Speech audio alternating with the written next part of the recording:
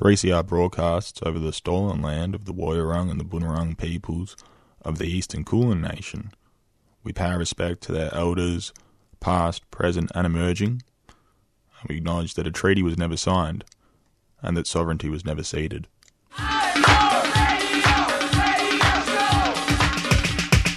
This is 3CR Breakfast. Oh, yeah. Alternative news, analysis and current affairs. Monday to Friday, 7am until 8:30am. Only double. Clap your hands.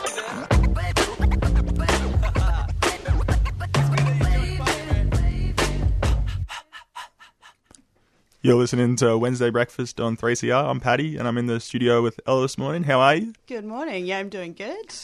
Just started a new job where I have to be up early, so it's definitely easier to get up this morning. Really good. So you're getting used to the not seeing the sun. Yeah, slowly but surely. It was a bit of a shock to the system after a year in lockdown last year when we started again at the beginning of the year. But yeah, slowly working my way back into it. I'm switching to days next week, so I'm usually an evening shift guy. So it'll be good to have all my days starting at the same time. Yeah, it does help.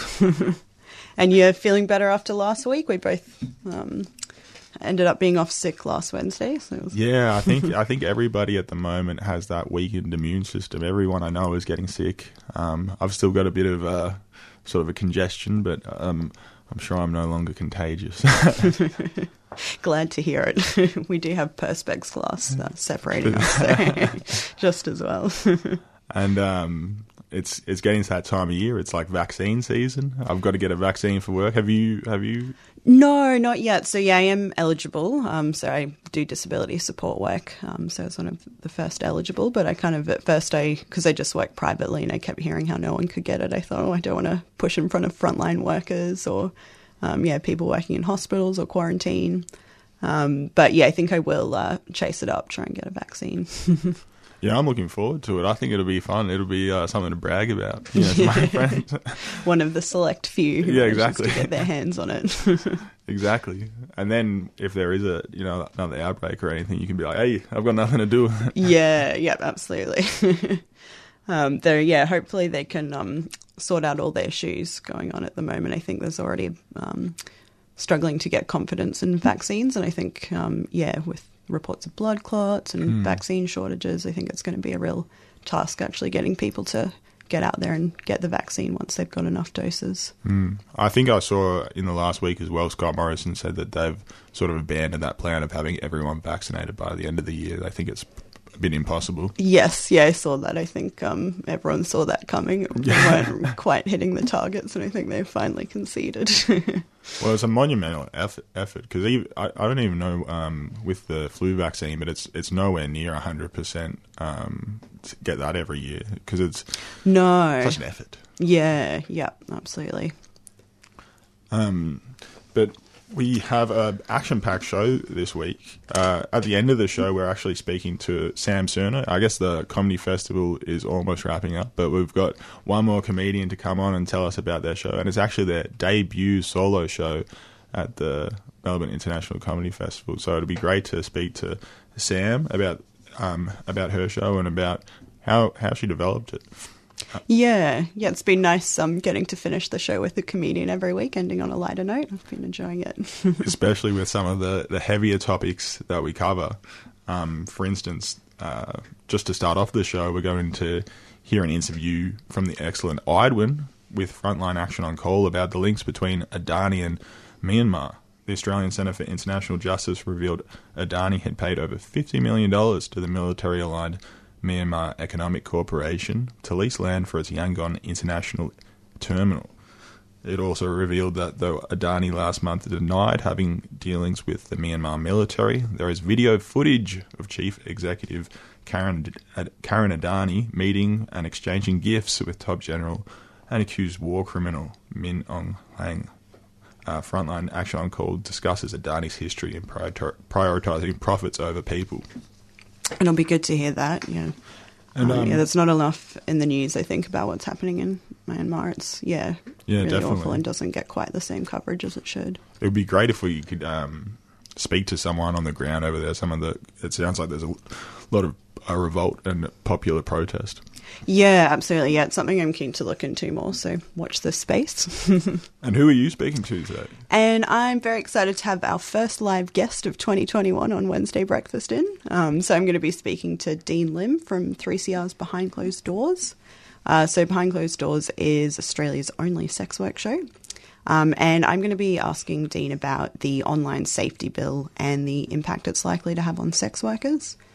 So this is a bill about trying to make the internet safer. Originally it was there to keep children safe. It's now for all adults as well. But there's quite a few concerns from, sex workers and free speech advocates. There's a lot of power given to one woman, the e-safety commissioner, and some pretty vague legislation, which, I think has a lot of people concerned. So it'll be good to hear what Dean says about that. He's also going to tell me about an upcoming performance from Behind Closed Doors. They're going to be performing at the Midsummer Festival, so we'll hear what they've got planned. Oh, awesome. That sounds really interesting. Well, action-packed show. Let's start off with Better Things by Kian.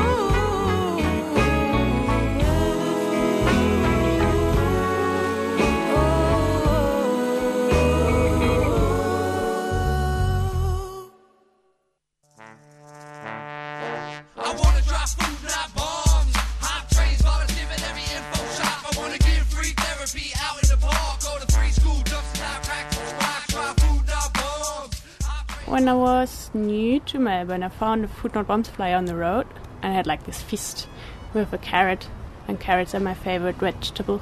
Yeah, I think they were asking for help doing stuff, and I got in touch. We, I guess, rescue food that would otherwise go to waste. I like the aspect of sharing food and not making anyone feel obligated to pay anything for it. We make a real point at Food Not Bombs of involving everyone who wants to be involved in whichever part they want to be involved in. For more information, go to fnbmelb.noblogs.org. Food Not Bombs is a 3CR supporter. Food Not Bombs. This is Idwin. You're listening to 3CR Breakfast. Today we are talking to Andy from Frontline Action on Coal. FLAC is a collective of activists working across the country to stop mining of non-renewables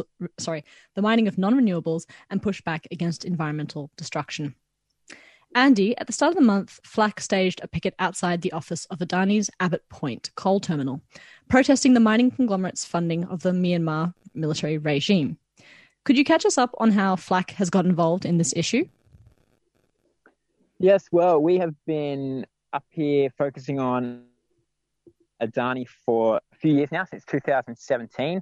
Obviously, Adani trying to the Carmichael coal mine, very controversial coal mine in central Queensland, and so we are very familiar with Adani's workings as a company and what they're doing up here and the Abbott Point port. And so when we heard in the news as well, a report coming out saying that Adani is very involved with the military regime in Myanmar that overthrew their democratically elected government at the start of this year, we thought that it's another opportunity, to put pressure on Adani, not just because we're hoping to stop their mine, but out of solidarity with the people of Myanmar and people in India as well who are struggling against Adani and their human rights abuses, and just to try to build a united front across the globe of all people that are affected by Adani, this company, for all kinds of reasons.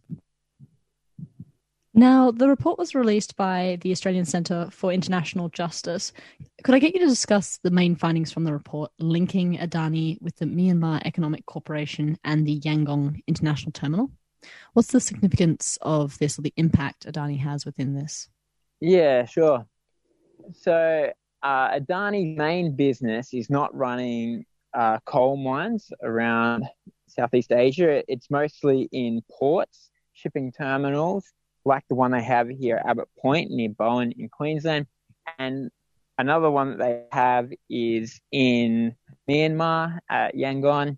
And for the land having this port, for the contract, they pay $50 million to the Myanmar Economic Corporation, which is sort of a front company for the military. Ever since Myanmar's had a democratic elected government over the last a bit less than a decade, the military still has a very prominent life in Myanmar's politics, and a lot of this is funded by this Myanmar Economic Corporation. And so this report by Solidarity Justice International, it revealed that Adani had paid $50 million US dollars to Myanmar Economic Corporation for the land there at that port and the contract to do the shipping.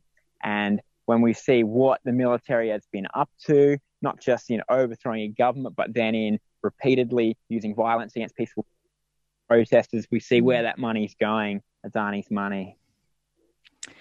And in relation, I suppose, to, Adani's relationship with it, they've been very cagey and said, we're not involved in the politics in the region, it's business as usual, and kind of tried to hide this from stakeholders as much as possible.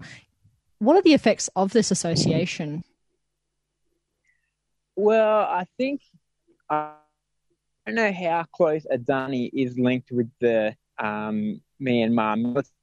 They had said that they'd had nothing to do with the military. They just paid this money to this corporation. And then there was a video revealed of Karan Adani, who is the CEO of Adani Ports, that division of the Adani company, of him meeting with a Myanmar general, and who's accused war criminal, meeting, exchanging gifts in this kind of corporate ceremony. And so, as Adani has been caught out before in Australia with their mine, once again, they were just caught out blatantly lying here to say that they had no knowledge of involvement. We know from India, Adani, the company, is extremely intertwined with the BJP. They're the current government of India. They're the main donor. Gautam Adani and Narendra Modi have a long personal relationship going back decades. And in India, the idea of Adani corruption with government is just completely commonplace. And so we've seen that there. And so it wouldn't be any surprise at all to see Adani linking up with the Myanmar military if that helped them and their business interests. Mm-hmm. And this kind of pulls me onto a big theme that came out of the report, and it's been a consistent criticism of Adani since it began operations in Australia, at least, and before that, really, is this idea of Adani's PR and its portrayal as kind of a very, ethical company. I've got a quote here from you saying, it paints itself as a good corporate citizen, but it's a company that puts its profits ahead of all other considerations. Could I get you to expand on that and just this sort of, one hand doing one thing, the other hand doing the other, that culture? As we've seen in Australia, ever since Adani first came here, Adani's PR machine has been a very active, and they're a company very focused on public image. When they first came to Australia, there was all this media reports about providing 10,000 jobs. That came out later in court when they were challenged on that under oath. They said, well, actually, it's more like 1,400 jobs, which is a lot less than 10,000. We've seen other things like that in Australia. They, because there was a lot of talk about the environmental damage of the Carmichael mine, Adani also applied to have a huge photovoltaic solar farm, a renewable energy farm in South Australia, saying, we don't just do coal, we also do solar energy. That solar farm has never been built. It was just a PR exercise, and we've seen things like this again and again. To the point where up here it's getting ludicrous with Adani rebranding. With in the last year, we've seen the Abbott Point Port, which of course is part of owned by Adani, has been, caught out environmental breaches and things like that. It's been renamed to the North Queensland Export Terminal. Saw Adani's rail company that they've made, given this totally nondescript Bowen Rail Company name. And then Adani's mining division actually changed its name to Bravus as this way of sort of dodging the bad publicity that has followed this company around. And all the while they're continuing to say how they're providing jobs, that, they've been criticised. Their mine is going to knock out a large amount of the endangered black-throated finch habitat. And on their Facebook, they post these things about how they're funding a black-throated finch program to track these birds while they knock down their habitat. And so this is what part of the battleground of protecting our environment is about constantly taking on these PR spin from these companies who have the access to media to always say that what they're doing is good. And we continually have to be revealing the truth, which is the same in the environment movement and the same when it comes to talking about human rights, where people just saying basic things like democracy is good, being able to protest without being shot is good. They have to fight the kind of spin of companies that on one hand prop up a military dictatorship and on the other hand talk about all the benefits that they provide. Thank you so much, Andy, for coming on and talking to us a little bit about FLAC and Adani's support at the moment with the military regime over in Myanmar. Before you go, is there any way that our listeners can get involved more with FLAC and specifically following you on this issue and all the other fronts that you're fighting on? Yeah, for sure. We have a website, frontlineaction.org, and we're also on Facebook, where there's Frontline Action on Coal. And so Myanmar is not our main focus. It's in our name that we try to do stop coal mining, but we're certainly wanting to support people in Myanmar. And another group that we are trying to support is the Wangan Jagalingou people, Aboriginal people on the site of Adani's Carmichael mine who have been resisting it. And we're supporting them to organise events. So they've got a big event coming up, a cycle ride onto their country coming up next month. And so if people are interested in that, that's definitely worth checking out. That's called the Tour de Carmichael. And we'd love to see more people involved, both up here and down in Melbourne, fighting for all the environmental causes down there as well. Thank you, Andy. And if you want to follow more on Adani, you can head online to www.theadanifiles.com.au, where a bunch of activists in Australia have chronicled or collected all of the sort of past and present scandals that Adani is involved in and backed it up and researched it to provide kind of a resource, I suppose. You can also have a look at the report we referenced in this interview by heading onto the Australian Centre for International Justice website. Again, they document in much greater detail the relationship Adani currently has with associations tied to the military regime in Myanmar. Finally, music has been a massive part of the people's protest in Myanmar. So I'm going to head out this interview with a song that came out only days after the military coup in February. This one is called Endgame, and it's by Nay Yi Kant, Adjuster, Young Hugo, Grace C, D-Vision, Young Ye, and Ellie.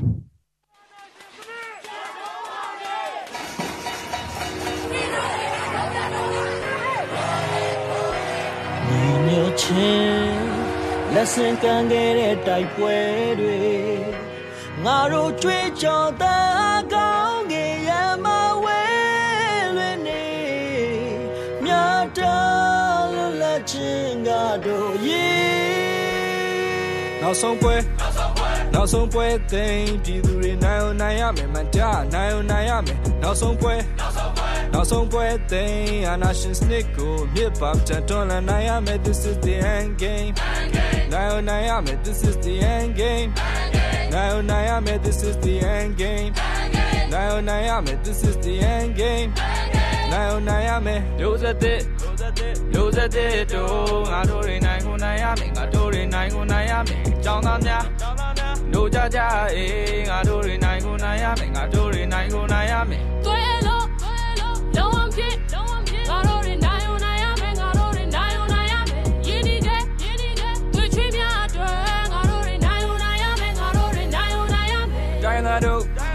Dianado, yeah, I don't know Nayame, I don't know Nayame, can you queen, yeah, and I vote to go, I don't know Nayame, I don't know Nayame, yeah. Nugget the drag, I don't know Nayame, I don't know Nayame, young Yame, Napkin drag, I don't know Nayame, I don't know Nayame. Young, you know, upon the hollow hang, I don't know Nayame, I don't know Nayame, now some bait, the board at the Mari, go long lane, and Nashis and Nico, a mere Bamajan, Don and Nayame. Now some boy thing, Piduri now Nayame, Manta, now Nayame. Now some boy thing, and Nashis Nico, hip hop, Don and Nayame, this is the end game. Now Nayame, this is the end game. Now Nayame, this is the end game. Now Nayame, this is the end game. Now Nayame. No so puede, Tidure Nayo Nayame, Manya, Nayo Nayame, no so puede, Anashis Nico, Nipam, Chandula Nayame, this is the end game. Nayo Nayame, this is the end game. Nayo Nayame, this is the end game. Nayo Nayame, this is the end game. Nayo Nayame.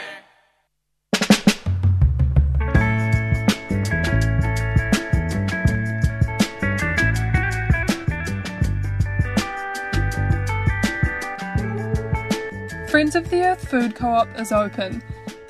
Get fresh produce and support local farmers and keep our grassroots community thriving through these unusual times. Organic veggie boxes and click and collect now available. Visit www.foefood.org/click collect to place your orders. or pop in store at 312 Smith Street and see how we're adapting with our new physical distancing layout. Shop organic and buy local. Made easy at Friends of the Earth, a proud 3CR supporter.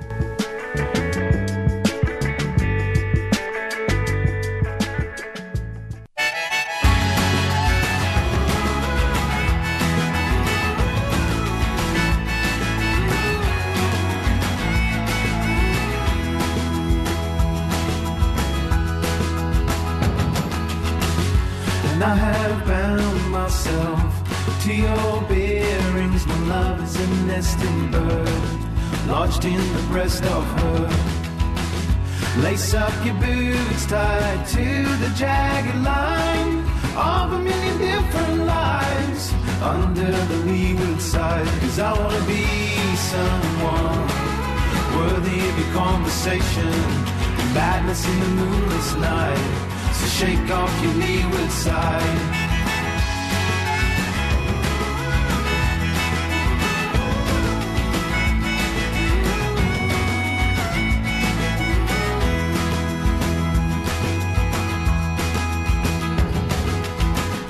And everything that I did not do in the miniature of my life has a lineage back to you.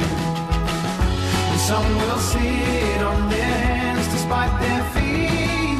One day you know I'll see you dancing away from me. 'Cause I wanna be someone worthy of your conversation, your madness in the moonless night. So shake off your leeward side. We all wanna be someone in the miniature of your life, your madness in the wounded sky. So shake off your salvation.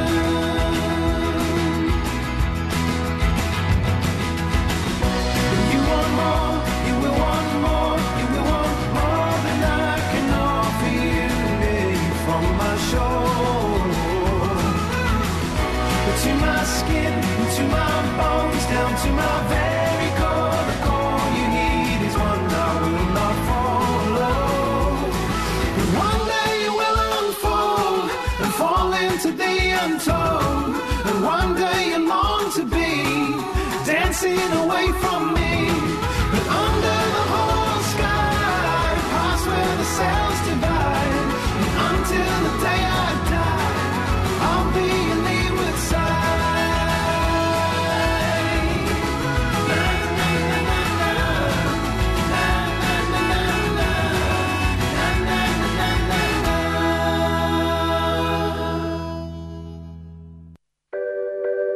Algorithms have become these gatekeepers to opportunity. They're already deciding who gets hired, who gets health care, how long a prison sentence someone serves. And what I didn't realize is that a lot of these algorithms haven't been vetted for accuracy. We don't even know how accurate they are. They often run on what's popular, and we all know what's popular isn't always good. And they haven't been vetted for racial bias and for gender bias. I had no idea the scope of invasive surveillance, the preciseness to which they can predict our behavior, and how vulnerable all of us can be to sort of predatory practices because of these algorithms. And so we need some protections in place as citizens.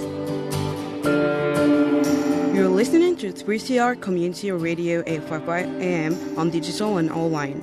3CR Radical Radio.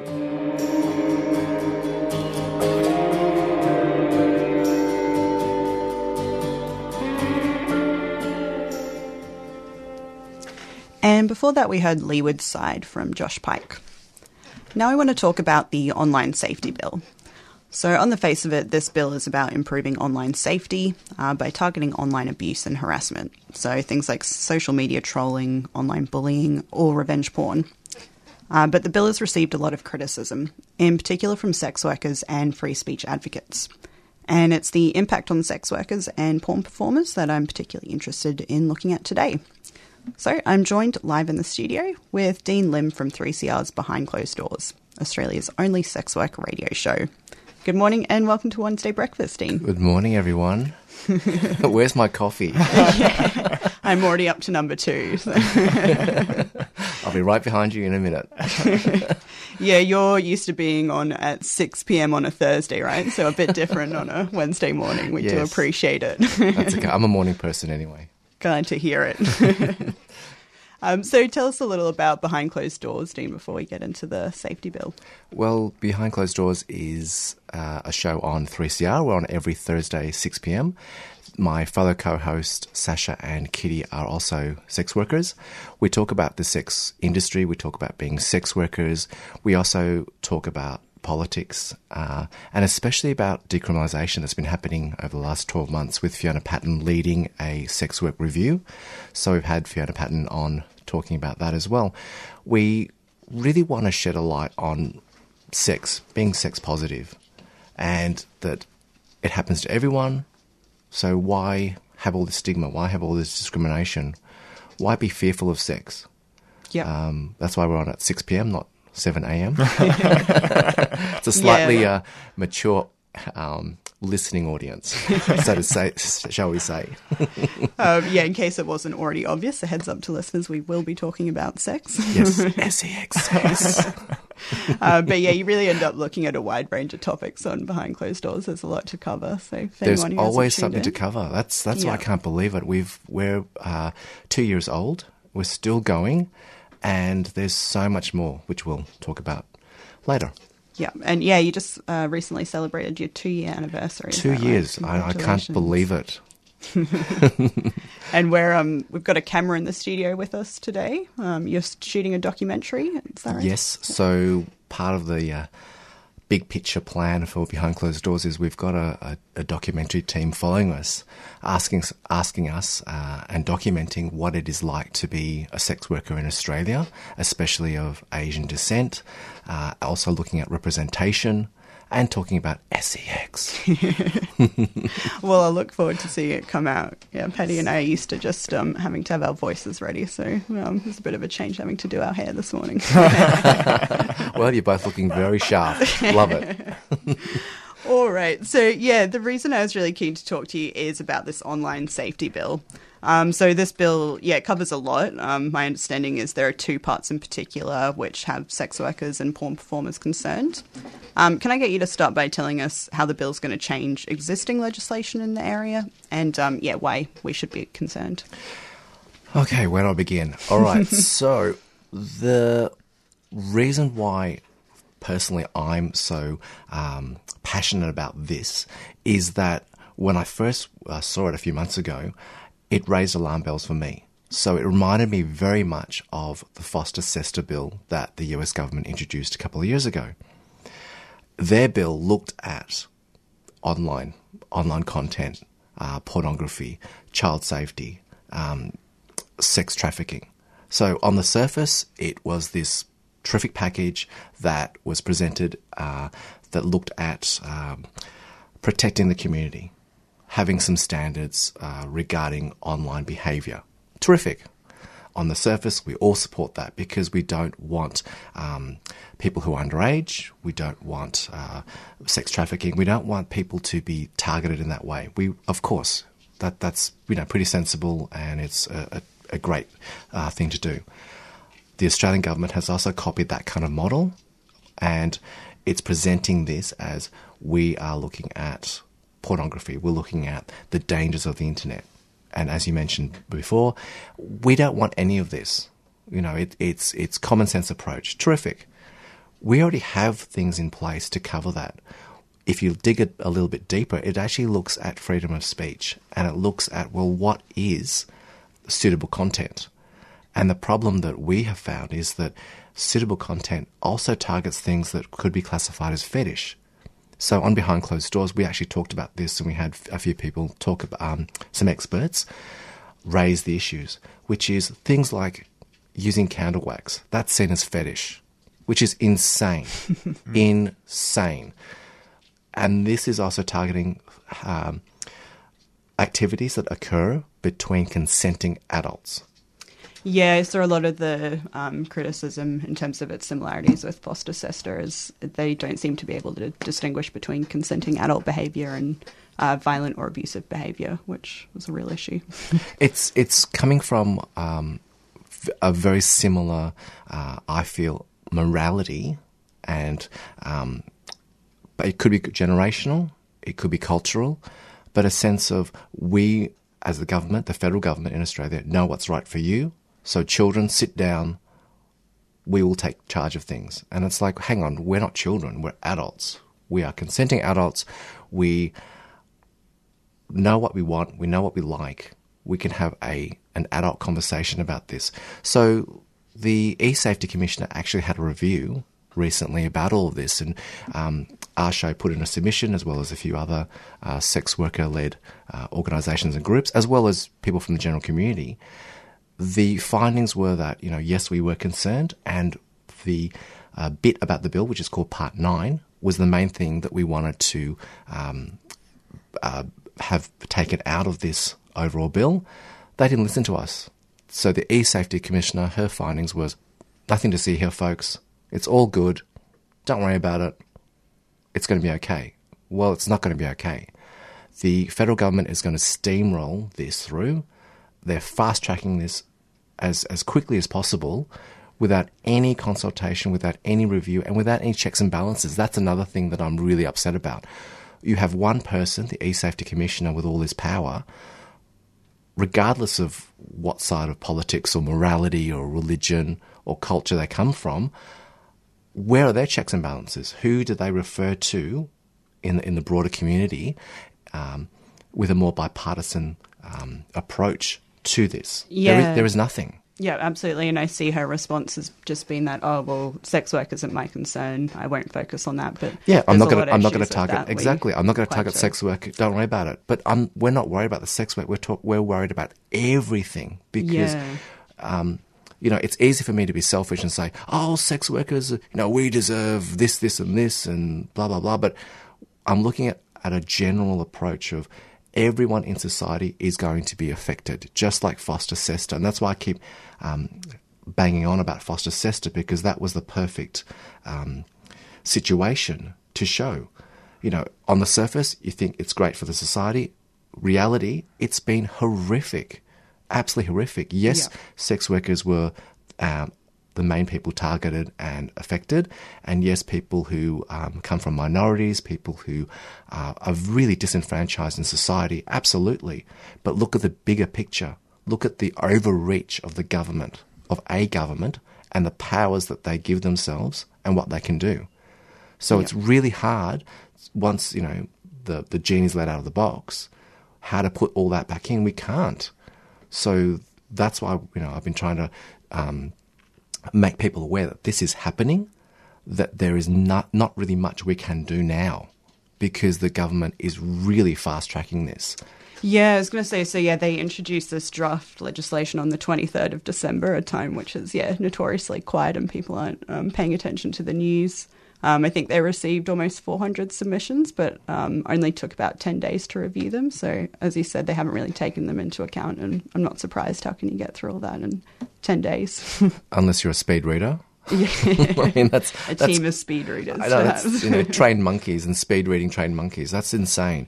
So the Senate meets next on the 11th of May, which is very soon. And so there's actually a really good chance that it's going to pass the bill. Yeah. And it has bipartisan support at the moment? Where to begin? I mean, Labor, I don't know. I've given up hope on Labor, but that's another episode more time to talk about. And another concern of the bill is a lot of the sort of vague wording around it and the impact that's likely to have on social media platforms or various websites who we already know are very risk adverse and very likely to deplatform sex workers or other adult performers. And they seem to have left it intentionally vague. So I think the fear is a lot of these sites, instead of having to jump through all the hoops and figure out the grey areas, they're just going to ban sexual content or sex workers from advertising. That's right. Exactly what happened in the States. Yep. So the US government targeted certain websites. So one of them was Backpage. And because they were seen as an example or made an example of, other websites closed their business. And so that is our feeling of what will happen or can happen in Australia, where websites will say, well, we are risk adverse. We don't want to either be fined or shut down or have any problems with the Australian government. What can we do? We'll, as you just mentioned, we will just ban certain content from being on our platforms, which is insane because during COVID, everyone made money through online platforms. Celebrities, not just sex workers, got onto things like OnlyFans and made millions and millions of dollars, which is ridiculous how things have now changed, so that everything now is really online. The problem with that is that if you have a society where you can't do anything, or you are going to be penalised for doing something between consenting adults, what happens? You create a black market. Yeah. So what happens? All this talk of, oh well, you know, we want to protect the children, we want to protect society. Well, that's fine and dandy, but what happens in the dark web? You don't know. You can't monitor it. Yeah, we know from Foster Sester that this kind of legislation, which is supposed to protect people, actually ends up being counterproductive. It was horrific. And the stories we've heard from overseas with sex workers, well, I'll speak primarily from sex workers' point of view, but from sex workers going back to, say, pimps, you know, doing more street work, things that are much more inherently dangerous because the sex worker who cannot control their environment anymore. They're relying on someone else. They're giving power to someone else.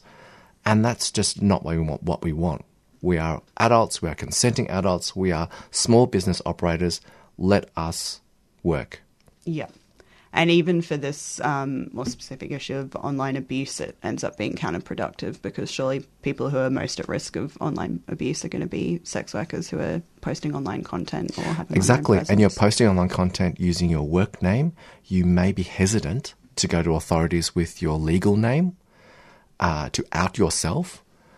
There's all these stupid ramifications, and that's why, you know, on our show we always talk about decrim and how it's so important, because once we have decriminalisation of sex work, for example, in Victoria, we can have an opportunity to be treated like any other business, to be treated like everyone else in society, so that we can go to authorities and say, look, we have a problem with online stalking, we have a problem with a client, we have a problem with violence, whatever, without the stigma of, oh, we might be arrested. Yeah. Of, oh no, we have to reveal our legal name and add ourselves to our general community. Yeah, and I imagine it also sends a message to clients or potential clients about the kind of respect a sex worker deserves or the way the work should be treated.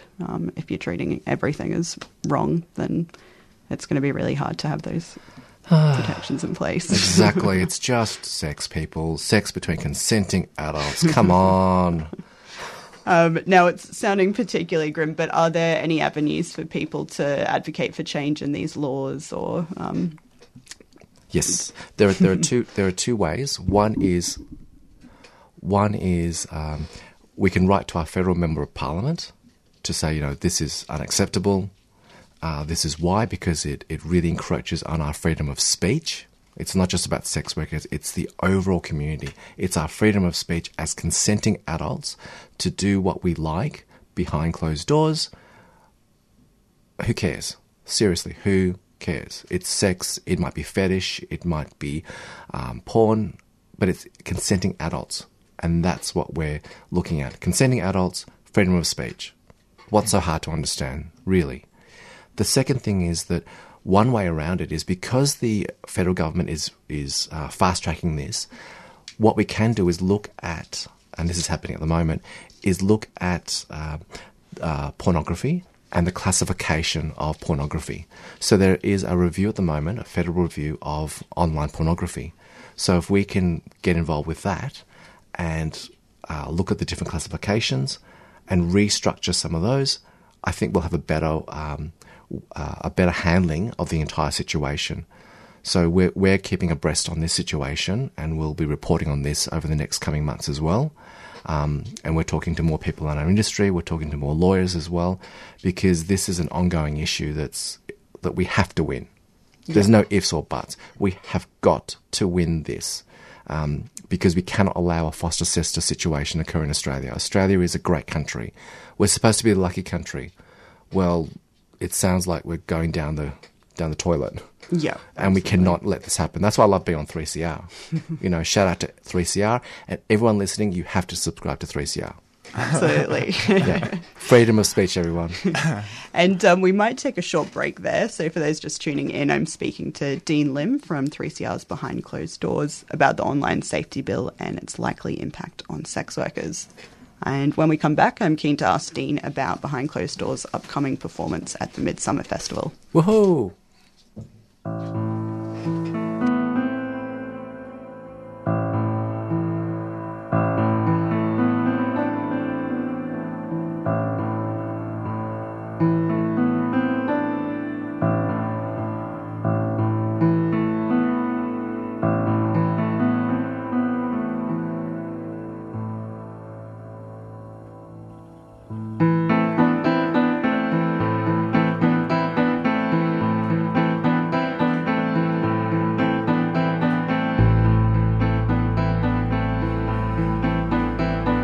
Trouble, I smell trouble. Trouble, coming on down the line. Trouble, I smell trouble. Trouble, that old friend of mine.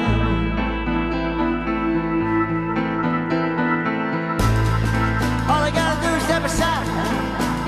What can I?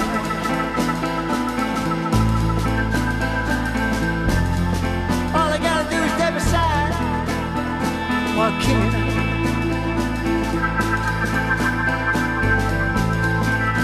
Ain't no blind side. I'm just mesmerized. Ain't no blind side. I'm just mesmerized. Trouble, I smell trouble. Trouble, that old friend of mine. Everybody says, man, just walk away. Why don't I? Everybody says, man, just walk away. Why don't I?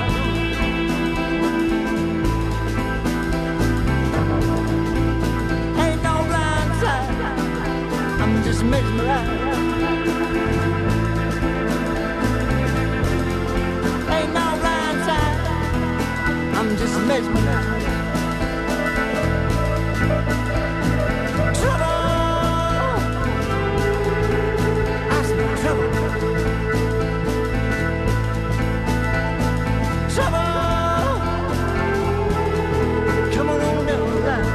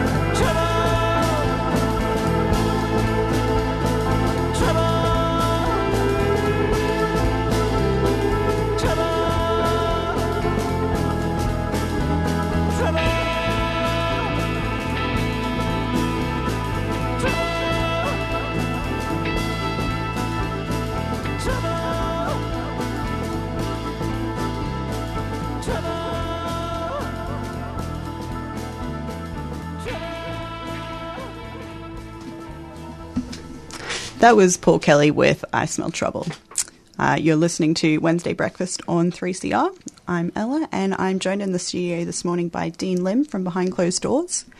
So we've just been chatting about the online safety bill, which is currently working its way through Parliament at the moment, and the issues particularly around how it's going to restrict sex work and porn performers. Now, on a lighter note, I wanted to ask Dean about Let Me Get Something Off My Chest, a spoken word event coming up next Monday. Oh, gosh, I'm so nervous. Okay, so one of the things that we're doing as part of Behind Closed Doors is doing more events and being what is called face out, which is being out in the public, having a couple of speeches or events or getting our names and faces in the press and in the media. And again, it's part of our role to destigmatise the sex industry and destigmatise who we are, because it's just work, and it's work between consenting adults. Who cares, everyone? It's sex. It's sex. So what's happening is that the Midsummer Arts Festival is happening. It's been delayed because of coronavirus. Now it is happening in full swing as of next week. Monday the 19th is the first day, and Behind Closed Doors is appearing as part of a spoken word event called Let Me Get Something Off My Chest, presented by Sam Elkin. And Sam Elkin is a fantastic person, human being. Love you, Sam. We actually had Sam on our show as well. He is a lawyer, and he talked about being involved with the Roberta Perkins Project, which helps transgender people and gives support to marginalised communities in society. As part of this event on Monday the 19th, we are performing at the Bowery Theatre in St Albans, and we're a part of a group of people who will be given a chance to be on stage and talk about a few things. So we've got about a 10-minute slot where we're standing on stage and we're going to get something off our chest. Excellent. And when you say we, that's with your co-hosts Kitty and Sassy from Behind Closed Doors? Yes, Kitty and Sasha, yes. And we're going to, expect a good rant. Oh, a little bit of a rant, I think. Love a rant. I love a rant too, but a good rant. No swearing, because we understand that, a lot of general members of the community will be there. So we're actually, I think we're pretty well behaved. Well, definitely this morning. I don't think there's been any F-bombs. Oh, great! I can swear. I can say it now. And do you ever get any performance anxiety? I imagine it's a little daunting. We don't see so many faces when we're in the 3CR studio, so to be out there in the public must be a little... I'm someone who is actually an introvert, so I don't like speaking in general. I don't like being in the public eye, let alone on stage. But I realise that it's kind of like my duty. Yep. And especially, by being on 3CR and talking to so many people, it is vitally important to get our message to the world, to the broader communities. And our message is one of tolerance, of destigmatising the sex industry and sex workers, letting people know that, you know what, we're not some two-headed monster that's going to steal your husband or steal your girlfriend or partner or whoever. We're just consenting adults who work. That's it. Yep.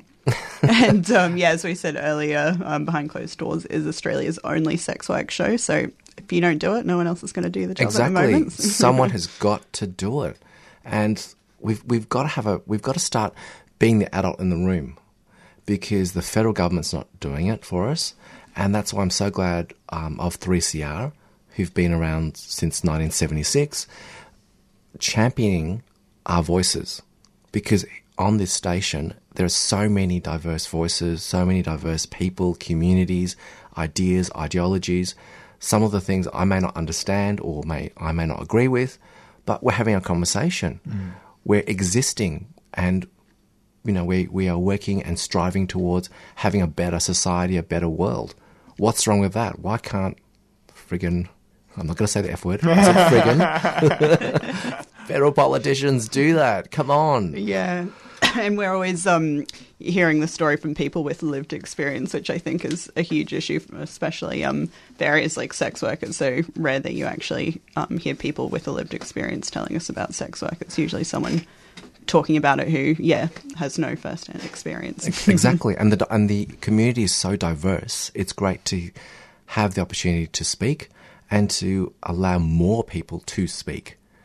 You know, we literally like the colours of the rainbow. We are so diverse. So, you know, come on down, future sex workers. Come on, let's get on our show. We're always open to talking to people, past, present and future. All right. Well, thanks so much for joining us this morning, Dean. I think we're running out of time, just looking at the clock. So just quickly for listeners, how can they get along to this event on Monday? Just Google, Let Me Get Something Off My Chest, presented by Sam Elkin. Or you can even shoot us a little direct message on our Twitter, which is at BCD3CR. Excellent. We'll check it out. And for listeners wanting to hear a little more detail about the online safety bill, Dean did a great interview earlier this year with Kim Combs, a porn performer, and Jared Bartle, a legal expert, which I'd encourage everyone to check out. All right. Thanks, Dean. Thanks, everyone. And next up, we're going to be hearing from Doing Time's Marissa Sposaro, who spoke to Tabitha Lean as part of 3CR's International Women's Day coverage. Tabitha spells out the dangers of carceral responses to harm and what criminalising coercive control could mean for Indigenous women experiencing family violence. The violence that Aboriginal women suffer within the system, including community corrections via strip searching, over-surveillance, etc., and how recent calls by feminists to criminalise coercive control could in fact not provide protection, and note that, not provide protection to all, as feminists suggest, rather place Aboriginal women more firmly within the realms of the criminal injustice system. Hello, Tabitha. Welcome to the program. Hi, Marissa. Thank you for having me on. It's lovely to have you. So just to put things in context, and could you just talk about what land you're from first? Sure. I'm a Gunditj Maruk woman, born and raised on Kaurna Yurta, and I'm calling in today from Kaurna country that I'm totally honoured to be standing on, and I want to pay my respects to their elders, past and present, for their ongoing custodianship of country. It is really great to have you back, Tabitha. You certainly kept me going during the lockdown. I'm glad that people are sort of up and out of their homes now. It's been tricky for people. Absolutely. So let's talk about what we were discussing off air the other day, and I was just saying, to set the scene, in regards to violence against women, and of course we need to include institutional violence, don't we? Absolutely. And that's the thing at the moment. There's a lot of discussion about violence perpetrated against women's bodies in this country, but very little attention is paid to the daily and ongoing violence perpetrated onto black women and children in the carceral system, and that speaks volumes about the disposability of human lives behind bars, really. Absolutely. And so can you just explain further what you mean when you say that feminists suggest that there's protection for all as far as women are concerned who are incarcerated? Yeah, sure. I'll just contextualise it a little bit so people know that I'm speaking from a position of understanding. I have lived prison experience, having spent 2 years in Adelaide's prison for deviant women and an accumulative 2 years on home detention and remain tethered to the system on parole, or as I call it, open-air prison. I've also been in violent relationships myself, and so I think that I come to this discussion with a little bit of expertise in this area. So I just wanted to ground it a little bit. I'm certainly not an expert, but I have some experience. So right now we have a range of feminists and feminist organisations calling for the criminalising of a form of violence called coercive control.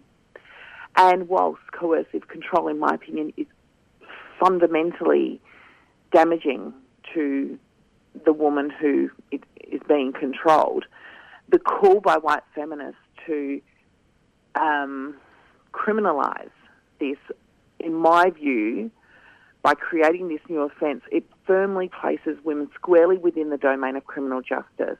And let's face it, there are always and often deadly consequences for Aboriginal women accessing the law, despite carceral feminists believing that the intention of this law is to protect us. It just fails to take into account what response women in violent relationships might want from a criminal justice system and what they might receive in reality.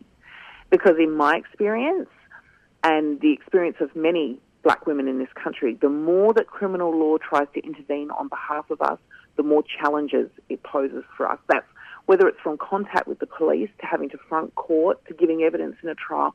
All of this creates hurdles and has the real potential to cause us harm. And added to that, how can we even trust the police with extended powers, which would actually rely on a high level of discretion, a keen eye to identify patterned abuse, and basically a good theoretical and practical understanding of gender and family-based violence? As Aboriginal women, we can't rely on the police for that because our access to safety and justice is almost always irrevocably compromised by the police. So I just think that what's being proposed at the moment, little thought has been given to alternatives to criminalisation. In this country and across the world, we rely on criminalising people and this criminal punishment system so much that we've internalised this pull to punishment. But I think we have to move towards imagining and creating a world that is free of exile and punishment, because we know that what we're doing to people within the system is not producing contrite, rehabilitated individuals, but releases us damaged and finding it really difficult to find our place back in the world. So even though that I've been a victim of this kind of violence, I just don't think that criminalising and putting people in jail helps the perpetrator, nor does it help the woman that might need to be, phoning in for support or safety. You are certainly correct on that, and it's, in my view, as a radio broadcaster and also as an activist, it's important to provide help for the perpetrators as well. Absolutely. Yeah, and look, I want to preface it by saying also that I'm not saying that if someone's being coercively controlled that they should not call the police. That's entirely, their right, and may be the only access to safety that person has. But my issue with what's being proposed by carceral feminists is that they see that imprisonment is the primary solution to violence against women. But the reality is, coercive control is a strategic form of ongoing oppression used to instill fear. And we know that abusers use tactics like limiting access to money or monitoring communication, all of these kind of controlling efforts. But the reality is, I am currently being coercively controlled by the state under the parole system. And where are all of these carceral feminists fighting for my liberation? They're not. And this over-reliance on the criminal injustice system does not protect everyone. Not every woman in this country can call the police and be safely responded to. How would it be then if we could say, for example, that an Aboriginal woman, or indeed a migrant woman, or any woman from an ethnic background, but we'll say Aboriginal women for the purposes of today, because that's what today's show's about. But let's look at this scenario, Tabitha, and let me know what you think of this. So imagine if an Aboriginal woman is being beaten by her partner, then she goes to call the police, and the police in turn betray the Aboriginal woman and have racism towards her as well. How does that sit with you? Because that could happen, couldn't it? It happens now. In fact, one of our aunties was killed in custody literally for that. They called the police because their partner had breached a violence order. When the police arrived, they incarcerated her for having unpaid fines, and then she was subsequently killed in custody. So these imaginings that people think that Aboriginal women have about the violence and lack of safety that the police provide to our community are founded in fact. This happens all the time to Aboriginal women. We call the police if we are forced to, because that's the only option we have right now. And then we are in turn criminalised. And that's exactly what the criminalisation of coercive control could increase women's risk of being incarcerated. because that is the reality we face. It's the reality that we know that happens. And in Aboriginal communities, we try to, we've been doing abolition a long time. We do abolition in a way that we don't call the police on people, on our brothers, sisters or children, because we know that involving the police not only could result in that person being harmed, but us also. So to me, it smacks of real privilege and unchecked privilege and arrogance to suggest that a black woman should trust the police in their most vulnerable moments. The same police, agents of so-called law, order and safety who kill black men in their bedrooms. So when carceral feminists come out and they say that we should rely on policing, prosecution and imprisonment as the primary solution to violence against women, I think, how can they ask me that when I know that the criminal justice system has deep racial flaws and it will not end violence in the home, but it will tear at the seams of my community? Because not only does the police not protect the perpetrator of harm, they don't protect us as women either. How can we create safer communities then without protecting the perpetrator? Yeah, look, I think we have to think to ourselves of, like, what is the current system doing? The current system is not providing protection to either the person being violated or the perpetrator. So I have to think, how are we going to transform this? Are we trying to make it so people don't harm each other? Are we trying to make it so that one person is incapacitated indefinitely? Like, what is the goal of what we're doing?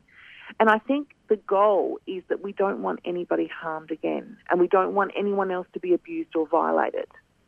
So then the job ahead of us is not to figure out how to incapacitate someone better, how to lock them up longer or harsher conditions. The job ahead of us is to figure out what are the conditions that lead to that person perpetrating harm. So I think it's about building a world based in mutual aid and radical reciprocity. It's about finding local community solutions and approaches which repair harm through accountability practices rather than punishment. That enables us to respond simultaneously to individual and systemic violence, and we can transform communities and eradicate the structures that enable violence in its first place. Fundamental to abolition is recalibrating our relationships with each other, with property, with state, and with land and country. So it's about coming together as a community and thinking about ways of managing these things and changing these institutions which produce people at harm. Because the reality is we are not innately criminal people. We are not innately evil. Like, harm and criminality comes from some other place. It's why people are always talking about, even in sentencing, in trials, of all the things that person has gone through that have led to that point of offending. Like, we can't separate people from that. And as members of community, we have to take some complicity in what is happening and the complicity in these systems and people who are harming. So I want us to love people beyond who we want them to be. I want us to focus on abundance and healing, not scarcity and harm. I want us to centre community, and I want us to shape life rather than support systems that take life. And all of that sounds really Pollyanna, I know. People are always saying that to me, like, what do you mean, like, just love people beyond who we want them to be, or just love people more? But the reality is, if we did love everyone, and if we cared enough about our neighbour and our fellow community members to know what's going on in their lives, or know the things that they're experiencing that could lead them to perpetrate harm, then I think things could change. I think we could just be a much better and a happier sort of place than we are right now, because at the moment all we do is we wait for people to harm and then we punish them. And what we do is we punish them and we perpetrate harm onto them. There's no prevention. There's no early intervention or prevention. No, and there's no care. There's no care. What we see is someone who harms, and we want to exile them and punish them while they're there. And then when they come back into community, they're not accepted as full citizens. They're not accepted as rehabilitated citizens. They go back and do it again. And they carry a lifetime of collateral consequences. I mean, myself as a criminalised woman, I've come back into community as a contributing member of this community. Sorry, Tabitha, I just want to interrupt there. When I meant that, I meant perpetrators go out and do it again. I didn't mean you. No, but the reality is I'm also a perpetrator of crime. You know, I have a criminal record. I have perpetrated an offence against society. Yeah. And this is the thing, is that when we bring people back into communities, that they exist as these kind of quasi-citizens with quasi-rights, and even more so, they have these collateral consequences. So it's just not working for us. And what we know about people who commit these kinds of offences, including sex offences, is that they are put in prison with other people who have the same offences. Mm-hmm. But all it does is strengthen their networks and their understandings of their criminality. It doesn't do anything to rehabilitate and support them to come out and heal and be contributing members of society. So I think it's a really backwards way of working. And, you know, Aboriginal people within the system, every time that they're brought into the criminal punishment system, they are at risk of being killed in custody. So to put a black man in prison for perpetrating violence, to me, all it does is tear at the seam of our community. The potential is that he will not come out alive.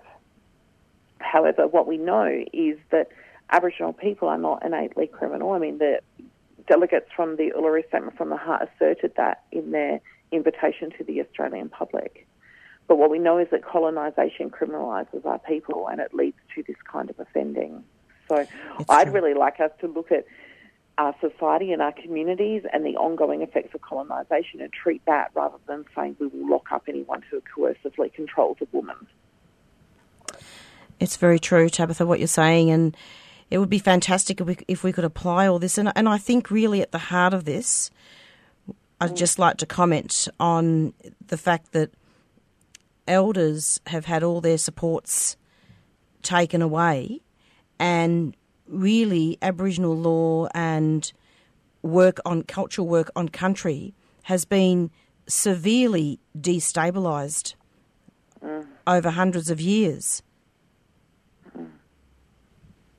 Yeah, absolutely. The ongoing dispossession of Aboriginal people from their country. I mean, even the fact that I sit here today on Kaurna country, I'm really cognizant of the fact that I sit here relies on the ongoing dispossession of Kaurna people from their land. So I am an uninvited guest on this country too. You know, I just think that we need to build communities which sustain life. Yeah. And at the moment, that's not what we're doing. We're not emboldening community and families. We're emboldening cops and courts. And I think that safety, whether that's individual, family or community safety, cannot come without freedom and justice, because who we are and what we are comes from the alchemy of our struggles. And if we dismantle systems that cage and punish, we can explicitly fight genocide and dispossession. And that's what we need in this country, and that's what Aboriginal people need. We need systems that encourage life and not take our lives. And every day that a black person is locked in a cage, whether they be a man, woman or child, it is taking from us and it's taking from our community.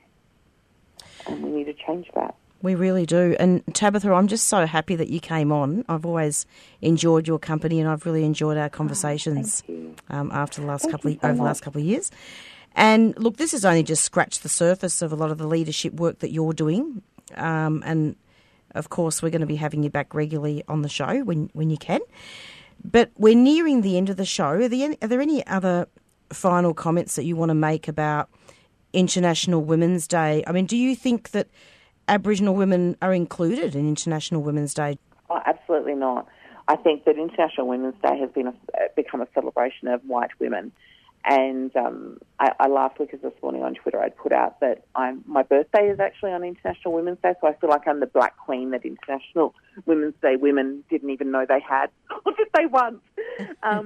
But I think what we're seeing across the country is panels being convened of white women to discuss women's issues for International Women's Day, and we're seeing a deliberate silencing and erasure of black women's voices in this country. And so I want to thank 3CR for elevating black women's voices, and even more so to you, Marissa, for always elevating women with lived prison experiences voices, because we are marginalised in this country and continue to be erased and silenced by the structures that exist within it. So, yeah. I find it an absolute offence for other people to speak up on people's lived experience. It really gets to me. And so I always make it my mission in every show that I do, I'm very, very conscious. If I have a topic, then I invite someone who's had lived experience. And of course, we do need lawyers though, Tabitha. Sometimes it's important to have lawyers onto the show to talk about, topics as well, to support them in an ally setting. Absolutely. And I think that's the other thing I would say is that to people who are being invited onto panels or things like that, if they look around and they don't see an Aboriginal woman or a person with lived experience of the actual topic being discussed, then they need to question whether they're the right person to be there. Now, they might well be at that point, but in my view, we should always share our platforms with the people who are being oppressed by the topic that we're actually discussing, because we're all experts in our own oppression. Tabitha, thank you so much for coming onto the program. You are an absolute legend, and I don't think we have time for your poetry today, but next time. Thank you, Marissa, and thank you, 3CR. Thank you so much. Take care. Bye. Bye-bye. Bye. And that was Tabitha speaking about a range of topics, about her lived experience of domestic violence and other issues. Tune in every week, every day is too much, every week from 4 to 5 on a Monday for the Doin' Time show. And I hope you enjoyed the special broadcast about Aboriginal women for International Women's Day. Stay safe.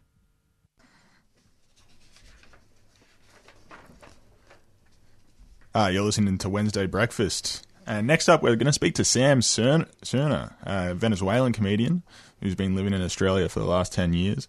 And it's her solo debut at the Melbourne Comedy Festival for her show Bunny Rabbit. Welcome, Sam. Thank you so much for having me, Patty. Thank you so much for waking up so early. Oh, no, it's fine. I work full-time, so this is my hour to wake up anyway. Well, congratulations for your first your debut solo show. Could you tell us how it's been going over the last week? Oh, thank you for that. It's been going great. For my debut show, numbers have been larger than expected, so that's always good. And the audience response has been also great.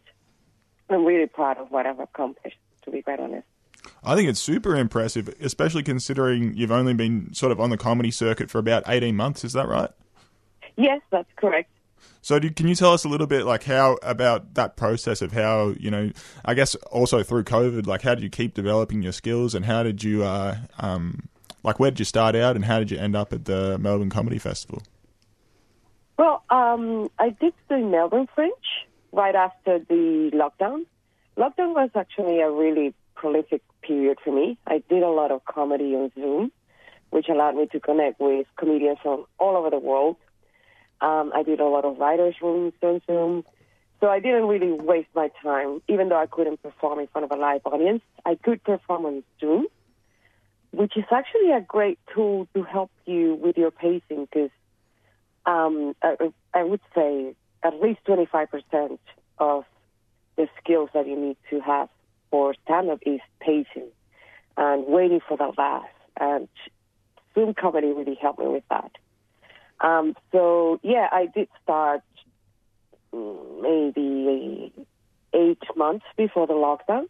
I was doing a lot of open mics a week. So it's been a fast track, but it's because I've been working on it so much. It's really impressive, and I've seen some of your comedy online. I like your sort of theatrical style and the way you come on stage, and your eyes are so sort of full of playfulness. Oh, thank you. How do you? So your show Bunny Rabbit has been described as a mixture of sex, pop culture, and politics, and the experience of dating after 13 years of marriage. What prompted you to explore this through comedy, and why now? Well, Bunny Rabbit actually is the motif of the show, and it comes from one of the first times I went out after separation. Being married 13 years, I had never gone on a date without a chaperone, basically. So here I was in a foreign country dating for the first time as a grown-up. And what I decided to do, because Tinder was a bit too much for me, was that I dressed up very sexy, and then I showed up to the pub because I wanted to do this the old-fashioned way. And when I realized that there were 10 dudes looking at me like I was a steak, I felt like a bunny rabbit. And that is the motif of the show. Because then I also talk about my experience growing up in Venezuela, in Caracas, one of the most dangerous cities in the world, in which all of us feel like bunny rabbits most of the time. I imagine societal expectations of women are probably different between Venezuela and Australia. Could you sort of dip into that a little for us? Definitely. There is a huge chunk about it on the show. Venezuela is not only one of the most dangerous countries in the world, it's also, we have 7 Miss Universe titles. We are second only to the U.S., and, well, the U.S. owns the pageant, so I'm just saying that we're first. But, yes, it is a very shallow society, and that definitely made me a shallow person. And through these 10 years in Australia, it's been a process of detox from those expectations of, the first time I told my mother that I didn't wear makeup to the office, she said, "Oh, but you still shower, right?" Yeah, in Venezuela, makeup equals hygiene. It's that basic. So there is a lot of it on the show. But yeah, I love that in here, you don't have to dress a certain way, and people will not take a second look because of that. That's interesting. Have you had any experiences in Australia of assumptions being made about you based on your accent or your appearance? Oh, yeah. Recently, I was in a plane, and I couldn't do anything because I didn't want to have an argument in a plane and not being able to leave. But he was a really sweet old man. We were traveling to the same place, and, he started asking me about what my plan was. And I told him, well, I'm meeting a friend from uni. We haven't seen each other since I left, blah, blah, blah. And he asked me, oh, so what do you guys study? And I said, engineering. And he said, and did you graduate? And I didn't know what to say in the moment. Like, why are you asking me this? That's not an okay question for anyone. But yes, that's one of the small incidents that I can remember now. Some people, because I am a fair-skinned Latino, I was on a job interview once, and the lady asked me, are your looks typically Venezuelan? And that is a misconception. I have this joke that Latinos are an exotic minority in Australia, so people don't take me to go back home where I came from because they don't know where that is. But, yeah, lots of people, don't think Latina. They think Latina and they think Jennifer Lopez, olive skin. I am really, really pale. So, yeah, and all of that is part of the show because my material comes from my experience. Some comics, they just do observational and they just want to have a joke or puns or whatever. That's not me. My comedy, my material comes from my experience and my vision. And I want to go back to that idea of the bunny rabbit, the motif of your show, and sort of link that to growing up in Venezuela. Can you tell us about what's going on in Venezuela at the moment, and why did you decide to leave Venezuela 10 years ago? Well, 10 years ago it was not that common to leave, but it was not rare. Venezuela it's in dictatorship. There's no democracy. There is a financial crisis. There is hyperinflation. It is really rough. I consider myself super privileged that I was able to take my mom and dad out about 2 years ago, because definitely being here and knowing that they were not safe, it is one of the most dangerous cities in the world. I consider myself lucky that I could get all my family out, thanks to the fact that I came to Australia on a skilled migration and was able to have a professional career that allowed me to have that financial backup to get my family out. But yeah, it's definitely, I still have friends there, one of the characteristics of Venezuela and Latin America in general is that there is no upward mobility. People who are poor, they don't have a chance to make it up. Venezuela is a bit different in that sense because in the past we were a booming economy.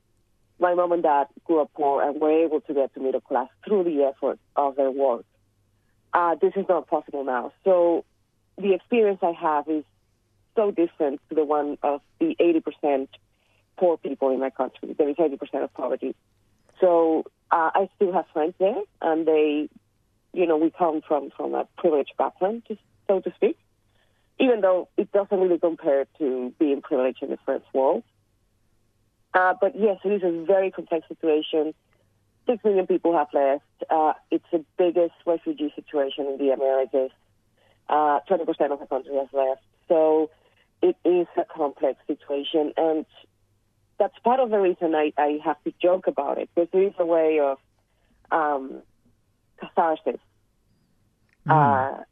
It's almost like therapy. And I also feel like by letting people outside the world, outside my country, know through humor, it is the best way I can somehow contribute to not let this happen again anywhere else in the world. I do think this could have been stopped one way or another.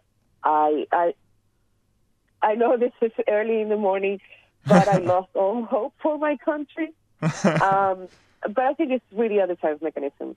You ask any Venezuelan, what would you do if the dictatorship ended tomorrow? They all say, I would cry for 3 days, and then I would get drunk for a month. So, yeah, if I disappear for a month, it's because the dictatorship ended. And when you sort of talk about Venezuela in Australia, does any of it get lost in translation? Is it easy to make people laugh about these things, or is it, do people not know what you're talking about? Well, that's the thing. Like, if I had a 5-minute spot, like the one you get on any sort of show, it's not enough time. It takes me about 20 minutes to go into the history of it. But yes, people laugh and people understand, and they come to me after the show and say, I didn't know it was that bad. I'm glad you're here. Because that's the thing. I do think humor is a primer to open your mind and to let ideas in. So that's why I have to joke about women's issues, about Venezuelan issues, and all that jazz, yeah. Well, fantastic. Thanks so much for coming on the show this morning, Sam. Would you be able to give out the details of your show so that people know how to get tickets? Definitely. There are 3 shows left. They are at the Belgian Beer Cafe in South Bank. It's 7 p.m. on Thursday, Friday, and Saturday. And the easiest way to get tickets would be to go into the festival site and looking for Sam Cerner Bunny Rabbit. Because it is really difficult to give out a URL on radio. Yeah, exactly. Well, thanks so much, Sam. And I urge everyone to go down and support an up-and-coming comedian. Thank you so much for having me, Patty. All right. And that was Sam Cerner, who's performing at the Melbourne Comedy Festival. Now, before we head off today, I'm just going to plug a couple of events on. So tonight at 6:30 at Cinema Nova, there's an advanced screening of the documentary The Dissident.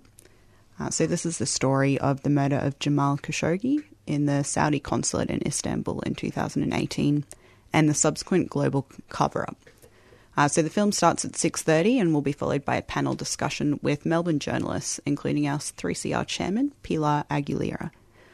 So to get along to that, or get more information or purchase tickets, head to cinemanova.com.au.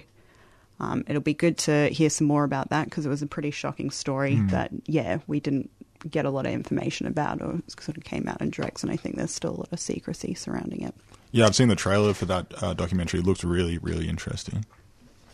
And following on from the recent National Day of Action to Stop Black Deaths in Custody, if you want to sign the petition, the families of those who are murdered at the hands of the state, you can go to www.natsils.org.au/BLM. And I think that's our show for this morning. So a big thank you to all our guests. It was a real treat having someone live in the studio today. We'll be back with you next Wednesday.